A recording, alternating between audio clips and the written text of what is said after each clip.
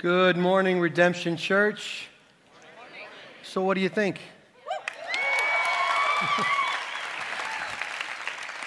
I sat with Tom this week and I said, Tom, I want to take a couple of seconds and just thank a bunch of people because all this stuff was kind of happening in the back of campus while we were kind of minding our own business in the chapel. So I wanted to take a minute and I want you to hold whatever thanks you have for these folks until the end. So we'll just kind of flood everybody who's had something to do with this. I think it was 10 months ago, I could be wrong, I kind of made a comment to Neil and the elders about thinking about consolidating our services. And I went right away to Jack DeBartolo. Jack, are you here? Where are you? He's right over here.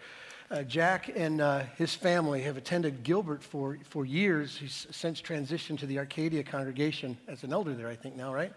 But I said to Jack, I think we need to do some kind of expansion. We need to get back together. And so Jack, in a hurry, because I think 10 months, I think that's the totality of design, raising the money, getting permits, and building a building. That doesn't ever happen. But if you look around this place, this is Jack and Eric and all the guys at his studio. So we're really thankful to him.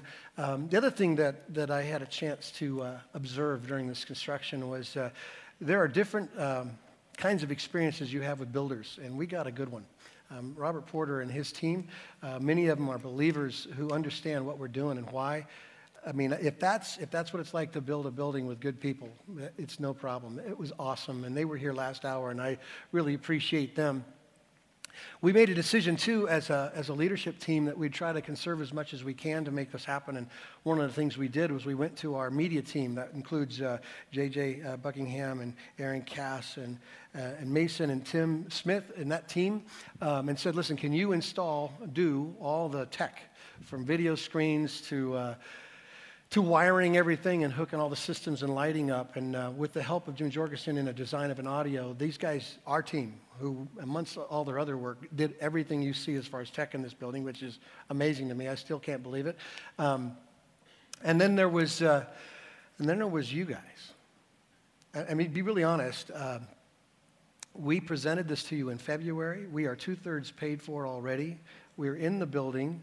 I'm blown away at how God uses people, his people, to do his work. So let's put a corporate thank you together for everyone involved in this.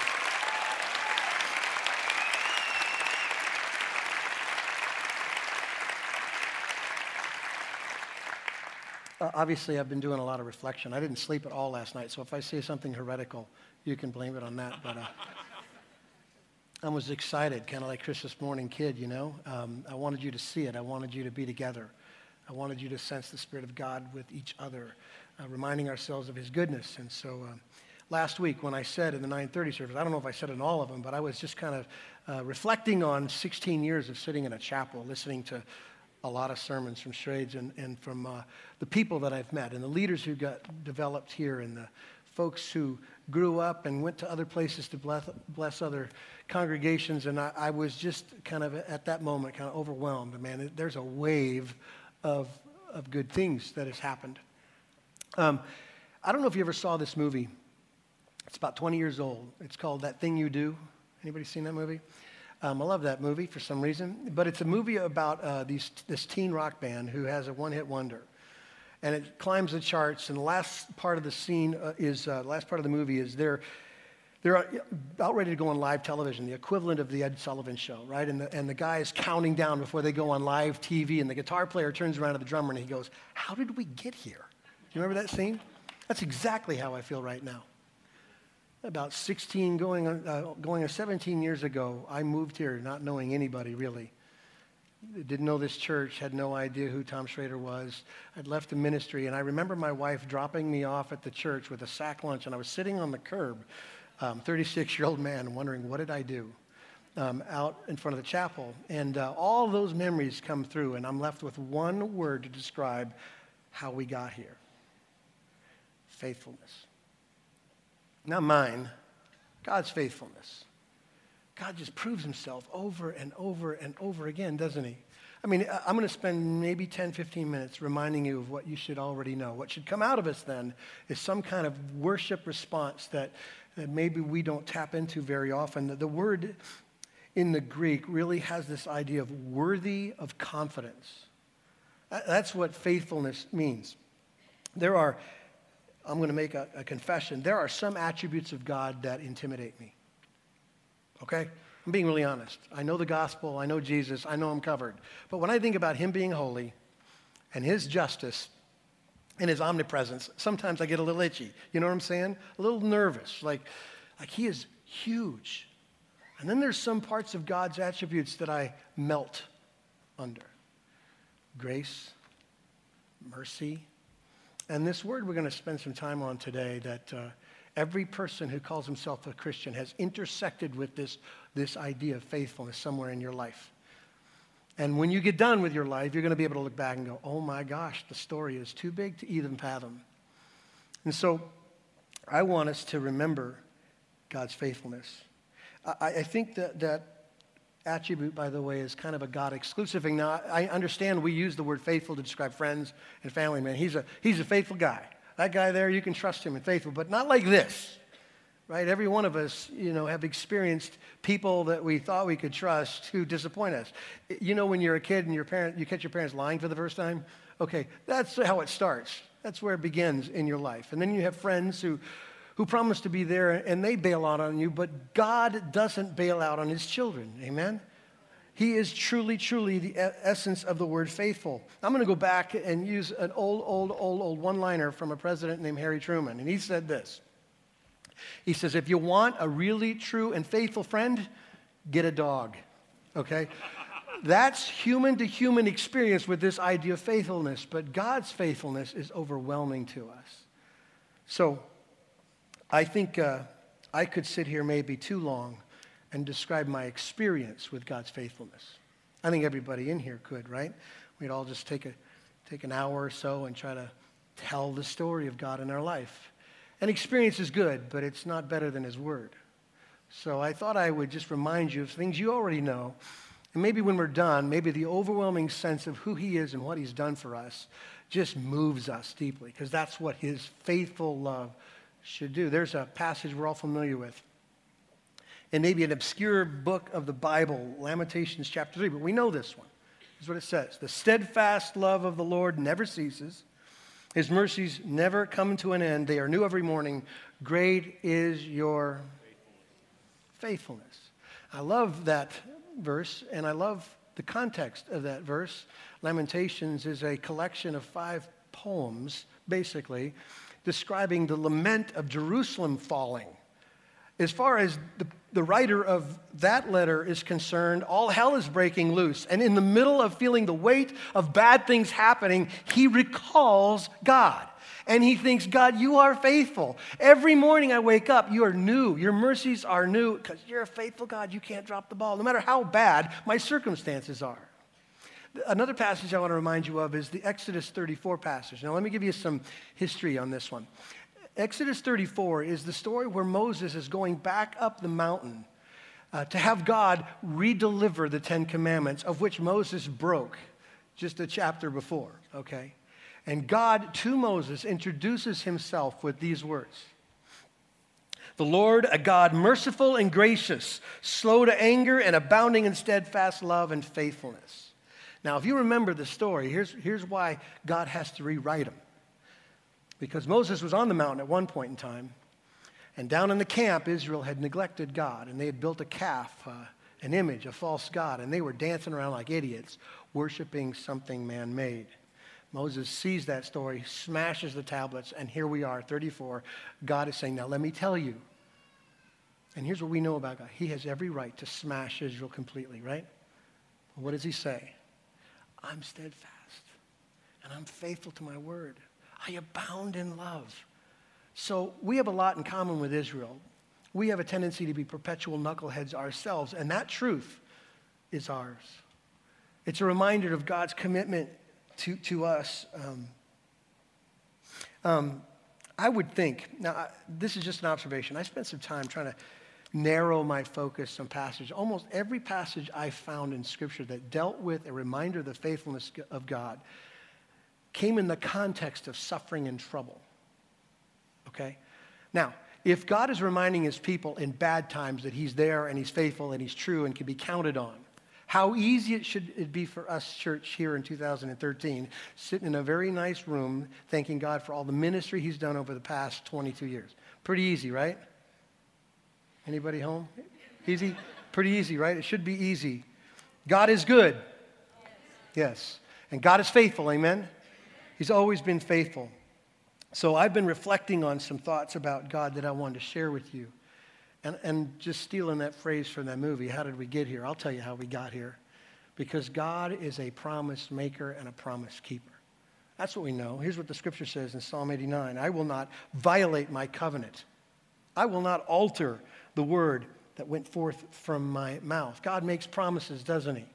He makes promises to give his presence to his people. He says in Hebrews, I'll never leave you or forsake you. That's his promise to us, church. Somehow, God inhabits the praise of his people. And here we are, 1,000 of us right now, experiencing the presence of God, that he's showing his power to us and his protection over us. In fact, the scriptures say this in 1 Corinthians, God is faithful. He's so faithful to us, and he will never let us be shaken beyond our ability to bear up under it. That's God's promise to protect us. His promise to be our provision and to be the power, to lead his people. I love that quote that Luke shared. Above what I could even imagine or think, that's how God leads his people. To those who love God, he works all things together for our good and his glory, doesn't he? We understand that. We've learned that. But those are promises that God made. He's promised rest.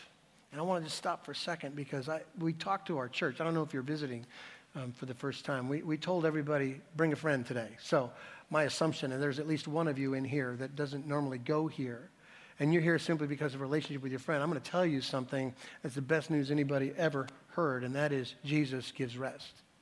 He says this real clearly of himself, come to me those who are labor and heavy burdened, and I will give you rest. Here's what I know about life apart from Jesus.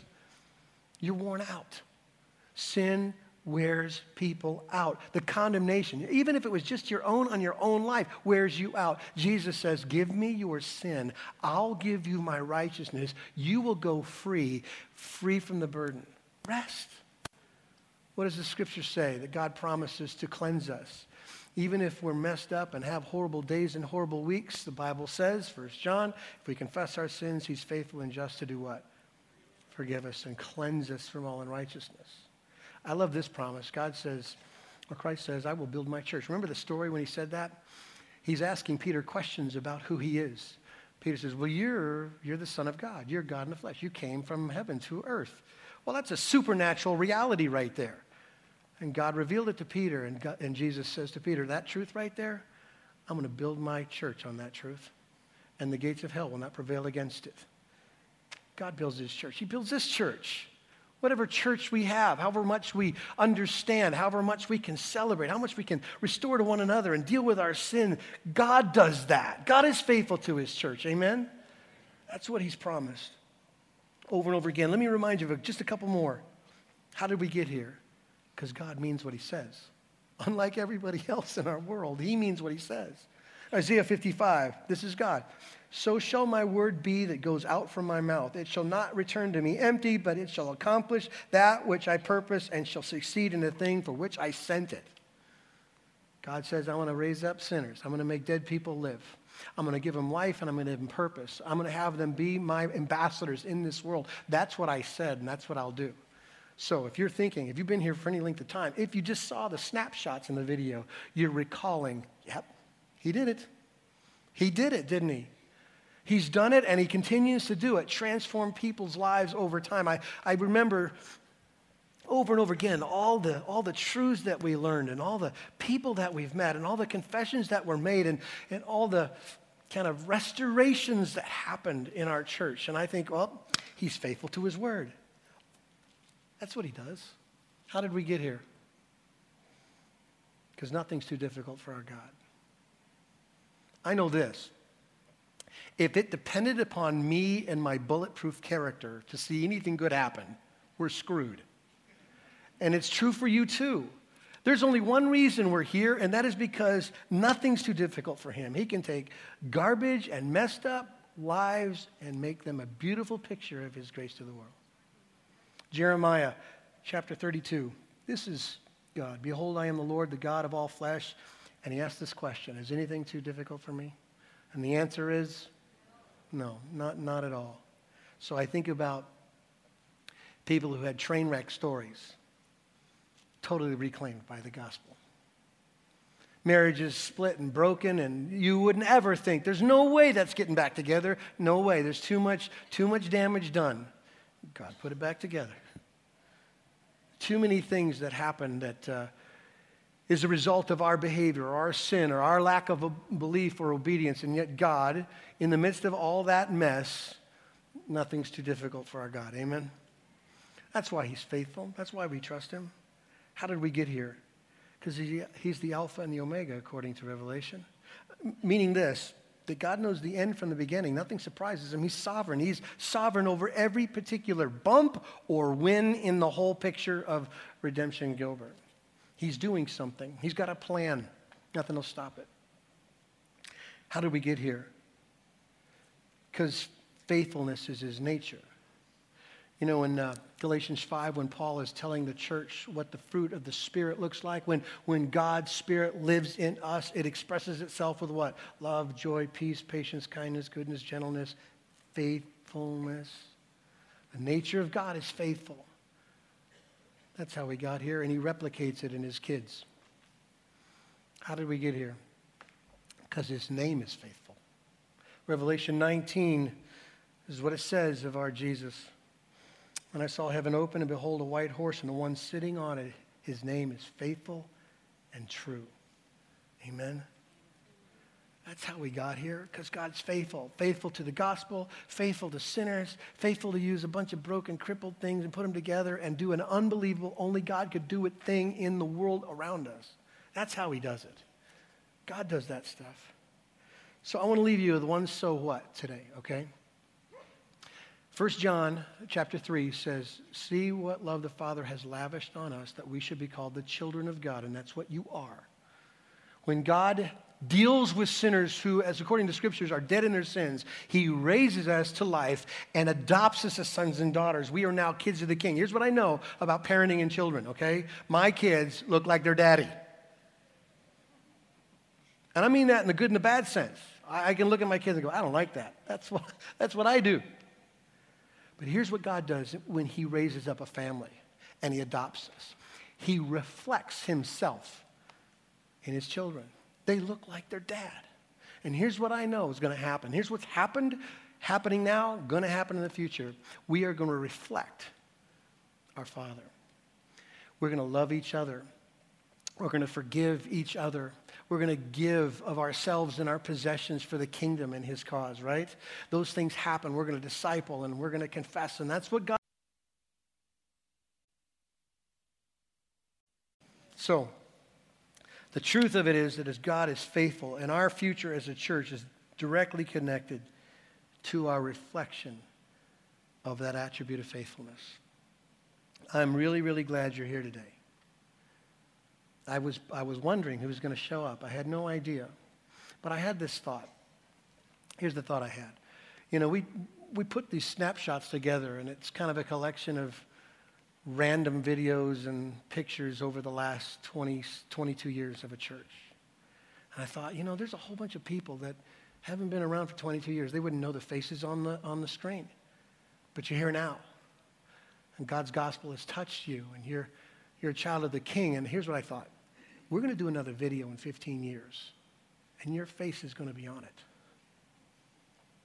You'll be one of those going under the water, demonstrating your faith in Jesus and his work in your life. You'll be one of those discipling a group somewhere, and you go, I couldn't lead my way out of a wet bag right now, but God's going to do something for you.